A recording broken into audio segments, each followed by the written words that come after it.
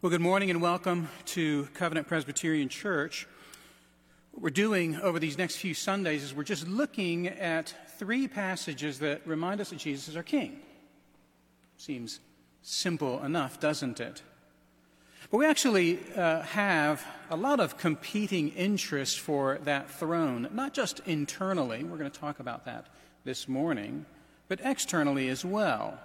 That we have a lot of people, our employers and political leaders, leaders in the church, offering advice for us in our regular lives. And sometimes we feel like we have 1,000,001 kings, those external to ourselves and then internal to ourselves as well. And we want to go into the new year reminding each other who's the boss. The boss is our good King, Jesus. And so last week we considered our identity, that identity is actually defined by the King, but not only that, we're driven forward in that identity by this same King.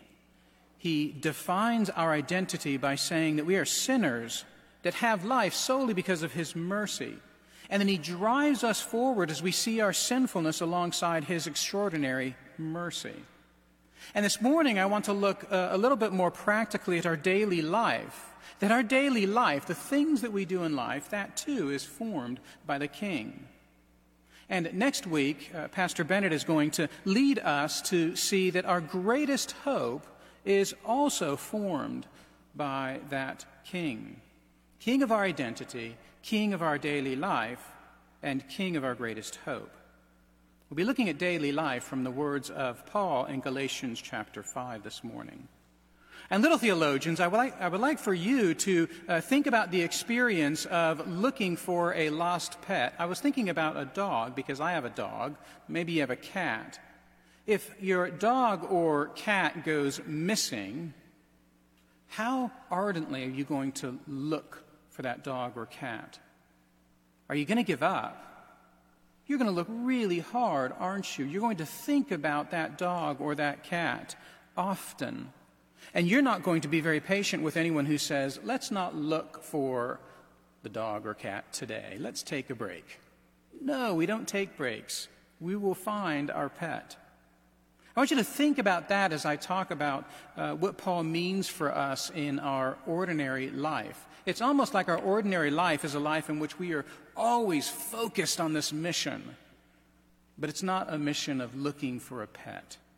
But that's what I'd like for you to draw. Our passage is from Galatians chapter 5, verses 16 through 26.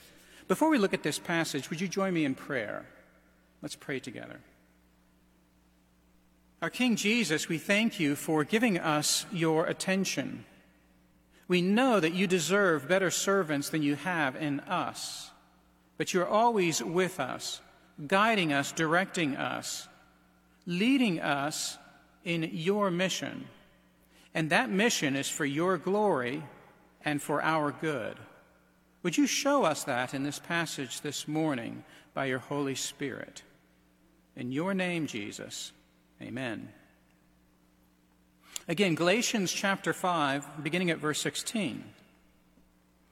But I say, walk by the Spirit, and you will not gratify the desires of the flesh. For the desires of the flesh are against the Spirit, and the desires of the Spirit are against the flesh. For these are opposed to each other to keep you from doing the things you want to do. But if you are led by the Spirit, you are not under the law. Now, the works of the flesh are evident: sexual immorality, impurity, sensuality, idolatry, sorcery, enmity, strife, jealousy, fits of anger, rivalries, dissensions, divisions, envy, drunkenness, orgies, and things like these. I warn you, as I warned you before, that those who do such things will not inherit the kingdom of God. But the fruit of the Spirit is love, joy, peace, patience, kindness, goodness, faithfulness, gentleness, self-control. Against such things there is no law. And those who belong to Christ Jesus have crucified the flesh with its passions and desires. If we live by the Spirit, let us also keep in step with the Spirit. Let us not become conceited, provoking one another, envying one another. This is the word of our Lord. Now, as you think about going into next week, what are you going to do with your life that's so important? Is next week going to be a week in which you are living in some special mission? And I'll give you a free pass about Monday. No one's at their best Monday, but what about Tuesday? When you wake up Tuesday, are you going to be entering into this great mission of whose ever, yours or the King's? You know, there's such a thing as a distinction, isn't there, between ordinary life and then, well, extraordinary seasons of life. There's such a thing as life in which we're more accustomed to think of life with a mission, and then life that seems a lot less, mission-oriented. Life that's ordinary, that's mundane. Let me give you a couple of examples, and you'll admit that I'm right. We were just coming out of the Christmas season, and the Christmas season for most of us has included a great deal of planning, shopping to get just the right gifts, assembling the tree, putting up the decorations. It's a great deal of planning that's involved for Christmas. I think that sometimes when we think of life with a mission, when we have some kind of great plan, it almost makes the mundane a lot less mundane. When we think about life with a mission, we think about those great seasons of life where we're doing something that's very significant. Building a house is a lot like that. When you're building a house, you sense that you are on mission in life. These big events. Have you ever known anyone, maybe this is you, who's battled cancer? Now, that doesn't feel ordinary at all. It doesn't feel mundane at all. It's starting a company, that feels significant. But the ordinary life, that seems, boring. Launching a product, hosting an event. This is life with a mission. These are big events. And it seems to many of us that those kinds of events are the kinds of seasons of life when we are most engaged in mission. But most of life isn't like this, is it? Most of life is actually very, very ordinary. It's Tuesday morning. And we're following a season of Christmas where we've been planning. And following that planning for some of us is going to be a season of a great deal of despair and depression. The after effects of a mission, it's the unhappy greeting of the mundane. And are you ready for this? You know, this passage tells us that we are always on a mission, that ordinary life, mundane life, is actually, as a Christian, a life in which we are engaged in the mission of the King. You know, when we think about building a house, we think about battling a disease, all of life is focused, we're disciplined, there's high hope, there's positivity. But for the ordinary, not so much. Well, you have a king, and this king is not just for those seasons where you really feel like you have a solid objective. This king is your king each and every day, even Tuesday morning after Christmas. As a Christian, our life amidst the ordinary is truly glorious. So the trick isn't to fill your life with adventure. How many of us as Christians really believe that the trick is to just fill our lives with adventure so that we're always stimulated, and then we feel like we have this great mission? That's not the trick.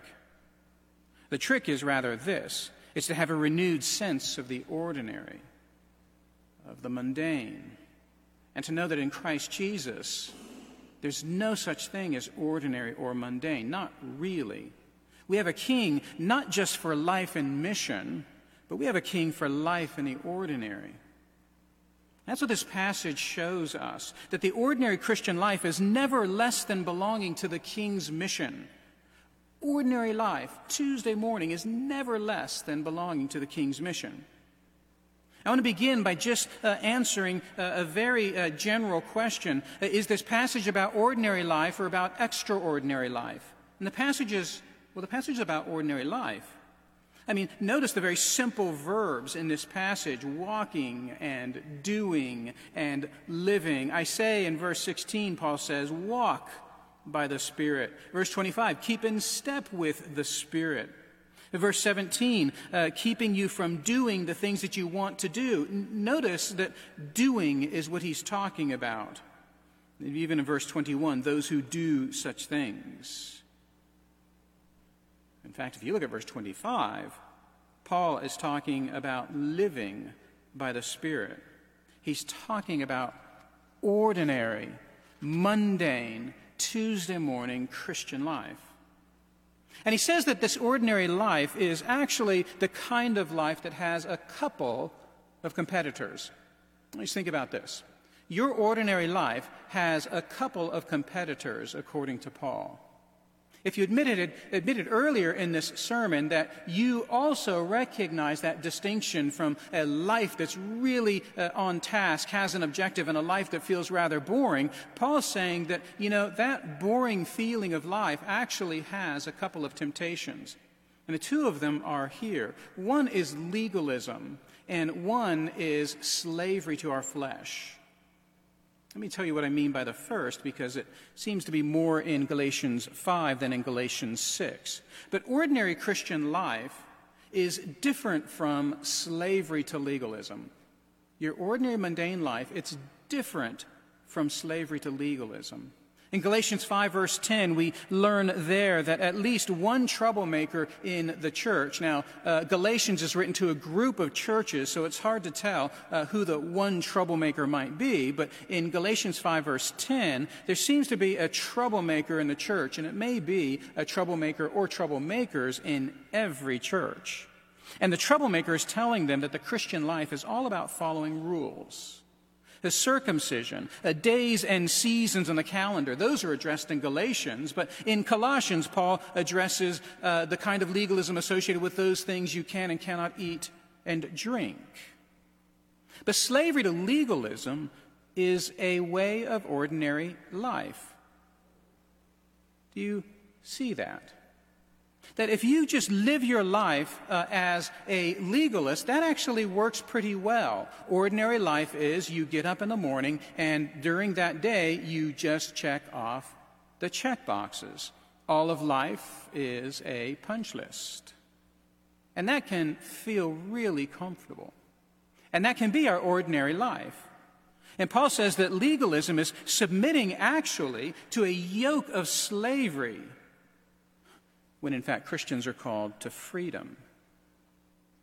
One of the obstacles to living in the ordinary Christian life is to live an ordinary life as a slave to legalism.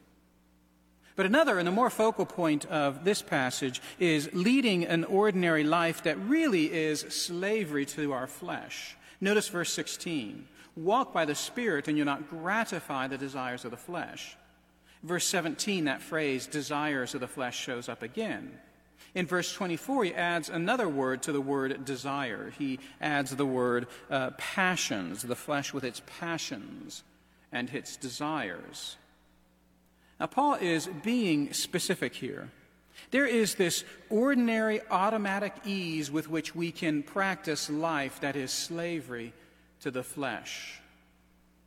When we talk about the ordinary Christian life, we're not talking about ordinary slavishness to legalism, nor ordinary slavishness to the flesh. And notice how Paul talks about slavery to the flesh. He says that it's slavery to a desire, but it's also slavery to an action. Look at verse 19, the works of the flesh. There are desires and passions associated with the flesh. There are also works associated with the flesh. And Paul says that these are very evident. Verse 19, these are very plain. And here's how he describes them. He's talking about not only those things that Christians can sometimes do, but those things that Christians can sometimes desire. He is addressing Christian people. The ordinary life of legalism is a matter of our hearts and our actions, and so too is ordinary life of slavishness to flesh. And he lists 15 works of the flesh, but the list isn't meant to be just a checklist of what not to do, right? That would be legalism. It's hard to tell why he has 15 here together, but these 15, they seem to fit, but they're not supposed to be exhaustive. Verse 21 says, and things like these. Well, it's not just a stock list of 15. But they do seem to fit together. I follow one commentator who says that the first three of these, they seem to be within the realm of sex, sexual desires, and sexual works. That's the first three. He says the next two, idolatry and sorcery, these seem to be about desiring or following false gods. And then he kind of lumps all of the next 10 together. All of these seem to be about desires and works that frustrate or hamper healthy human relationships. And Paul's saying this: ordinary life can be a slavery to our flesh when our sexual life, our life of right worship, and our life with others is driven by whatever feels good to ourselves. This, Paul says, is slavery to our flesh. It's important to recognize that both of these kinds of slavery can feel very ordinary, and because of that, feel very comfortable to us. The slavery to legalism can feel comfortable in that I know what to do. I just check the check boxes. And slavery to our flesh can feel very comfortable because it just feels so, warm and natural. But this passage is not about those kinds of ordinary lives, though all of us can more than imagine them. This passage is about ordinary Christian life. The ordinary Christian life is not slavery to rules, and it's not slavery to our flesh. It's something else. We move on to my second point, and that's this, that the ordinary Christian life is about belonging to the King's mission. Paul says that the Spirit opposes our ordinary legalism in verse 18. You see the reference to law. And that the Spirit opposes our ordinary desires of the flesh. He says that as well. The battle for the ordinary Christian life seems to be a battle that needs to be fought, and it's fought against that ordinary life of legalism and that ordinary life of simply following your desires and passions. But notice who does the fighting. Paul says that this fight is one that is fought by the Spirit. Now, that should bring comfort to us, but I think that oftentimes it doesn't bring comfort. It brings an excuse of sorts that we might continue in our legalism, continue in our passions. And we hear that this battle being a battle that's fought by the Holy Spirit, we feel like that battle's being fought in someone else. I don't feel it in my own life. That happens in other people's lives. For me, I just have legalism and I have my passions. That's the best I have until Jesus returns. That's not what Paul says here. He says the Spirit is actually engaged in this fight. Let's back up just a little bit. Let me ask this very general question. Don't answer too quickly. Who is your salvation founded upon? Who is your salvation founded upon? Is it God or is it you? Of course, it's God. But listen, it is indeed God. But we're very quick to live as if our salvation's founded upon ourselves. It was the plan of God to save his children by doing all that was necessary for their salvation. This is God's plan. It comes out of his eternal counsel. He made a covenant of grace. He kept that covenant of grace. He sent his Son to follow the covenant of works that Adam broke. And the Son followed the covenant of works, did what Adam should have done, and Jesus did this perfectly. And to pay the sentence of Adam at the cross, Jesus willingly died for us. And this perfect righteousness of Jesus Christ actually satisfied God. And Jesus ascended into heaven, and he rules at the right hand of God. There's more to it. The Holy Spirit actually applies this work of redemption. The Holy Spirit unites us to Jesus Christ. It's what it means to be in Christ. It's what it means to be a Christian. Now, who is your salvation founded upon? It's founded upon this work of God in Jesus Christ, applied and sustained by the Holy Spirit. But oftentimes we live as if our salvation is founded upon our faith and not upon God. Is it your faith in which your salvation rests, or is it the perfect plan and work of God? Let me offer an illustration. What's the strength of a skyscraper? Is it the metal? Is it the work of the architect? Is it the strength of the steel, the strength of the design? Or is it the strength of the bedrock upon which the skyscraper stands? It's an interesting question. It's one that we ask every day. It's part of our ordinary life. We remind ourselves that my strength is not me. My strength is the bedrock of the plan of God, worked through Jesus Christ and applied daily, over and over again throughout the Christian life by the Holy Spirit. And this really matters, doesn't it? We need to go back to this. We need to preach this to ourselves over and over again. Otherwise, our ordinary life is going to be clouded by legalism and chasing after our passions. When Jesus was with his disciples at the Lord's table, he said, "I will send to you from the Father the Spirit of truth." Jesus said that.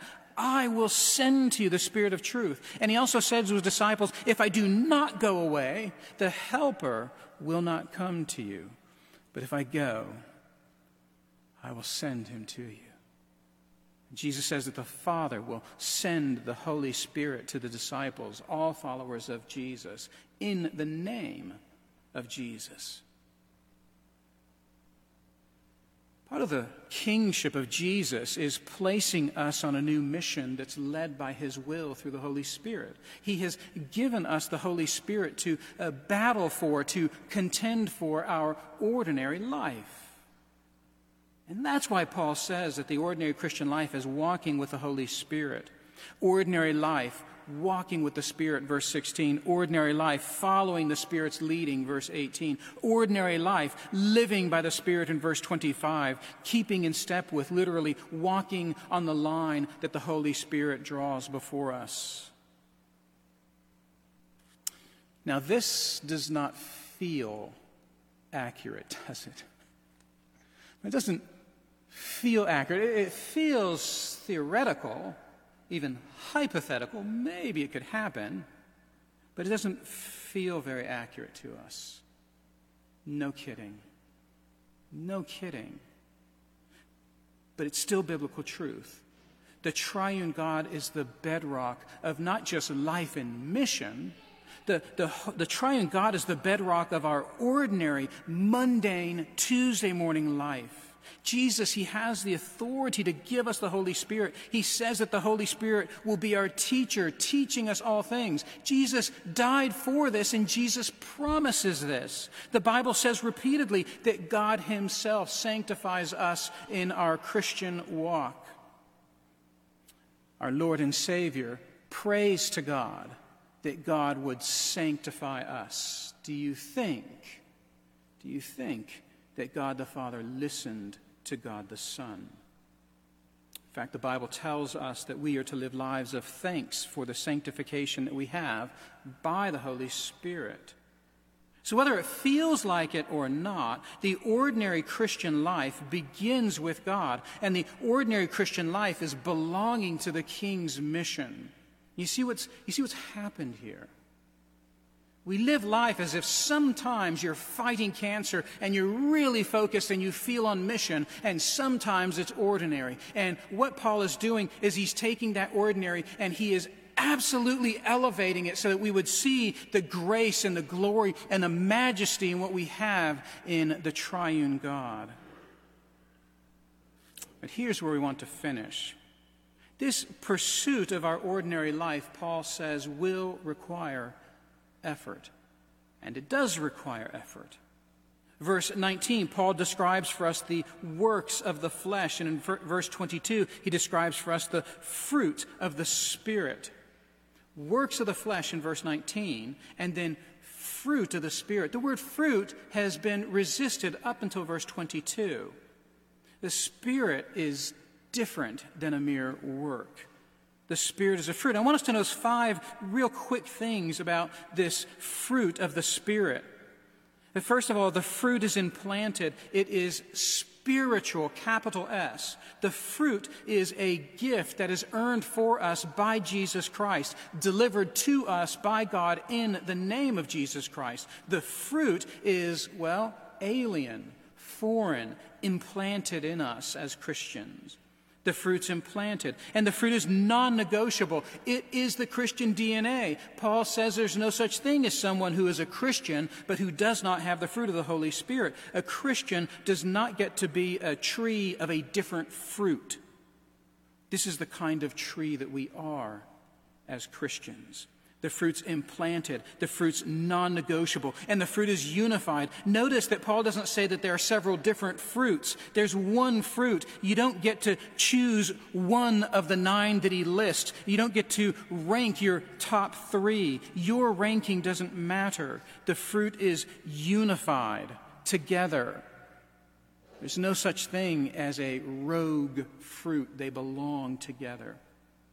So the fruit is implanted. The fruit is non-negotiable. The fruit is unified. The fruit is in constant development. While the works of the flesh are actually stated, almost as if they're final. These are the works of the flesh. The fruit is just listed.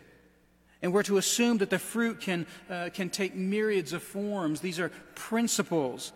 There's hope for us that these fruits, that they would grow and that they would show themselves in different ways in our lives.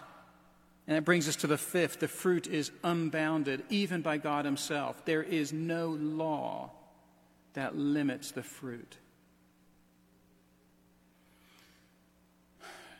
Well, good morning to you, Christian. You have the fruit of the Holy Spirit. God's work is not a work that has this punctiliar completion date that he works in order to convert you, and then God moves on to the next client. God is with you now by his Spirit. That fruit is implanted. That fruit is growing in you. This is who you are as a Christian. And listen to what God says about you as a Christian. These first 3 fruit, they seem to be love, joy, peace, the most basic spiritual qualities. But God, he adds to that patience, kindness, and goodness. These are relationships, it would seem, in the life of the church. And then finally, he adds faithfulness and gentleness and self-control. More about relationships, faithfulness to God, a gentleness towards others, self-control with regards to that relationship that you have with you. With yourself. What I want you to hear from this is that you're well provisioned for the ordinary life. As a Christian person, you're well provisioned, whether you feel it or not. But fruit, as we know, it takes cultivating. And proof of this is in the very last verse that we've looked at, verse 26. Paul actually says that conceitedness and disunity and envy are very close at hand, even in the Christian life. And then look at Galatians 6, verse 1. It's about brothers and sisters who need restoration in the life of the church and how they're to be restored with love. And it's also about us and how we are tempted. That's Galatians 6:1. You see, cultivating, though, is different than creating.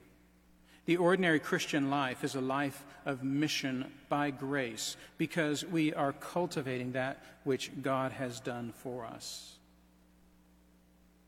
I want us to, as we go into the new year, remind one another and remind ourselves that our life is about cultivating and not creating. Christian, you have more than an advantage to deal with the ordinary life. God actually has given us his means of grace in Scripture, and they, on the surface, sound really boring to us. They sound like the kinds of things you've tried before, they don't work. Holy Scripture. enjoying the fellowship of the church body, a life of prayer, corporate worship and private worship. These things, they feel like you've done them before. They don't seem to be working. But you need to understand that these things are ordinary because you're made for ordinary life. God is with you in the mundane, and He's with you in the mundane through Scripture, through life with your family in the church, through prayer and through worship. Because your ordinary life is strong not because you create something new. It's because you cultivate who you already are by God's great grace. This is what I'd like for you to think about as you go from an intense season of planning for the holidays, and then you look at January and February, and all you can see are days and weeks of the doldrums. I want you to know that you were made for the ordinary, and that in the ordinary, Jesus' mission is at work. And that mission is through the Holy Spirit. And that Holy Spirit dwells in you. That Holy Spirit seeks the sanctification that is a gift to you by God. And while that feels ordinary, don't fool yourself into thinking that your job is to create. Your job is to cultivate that which God has done. And you're tempted to an ordinary life of legalism. And you're tempted to an ordinary life of just chasing after your passions, whatever feels good. But that's not your life as a Christian. Your life as a Christian is never less than belonging to the King's mission. Would you remind each other of that going into the new year? Would you remind me of that going into the new year? Please join me in prayer. Our Father, your Spirit is with us. Your word tells us that. We ask, Father, that you would continue to remind us through your word, through life in the church, through prayer, and through worship, that you are with us, sanctifying us and growing us. To the glory of Jesus our King, amen.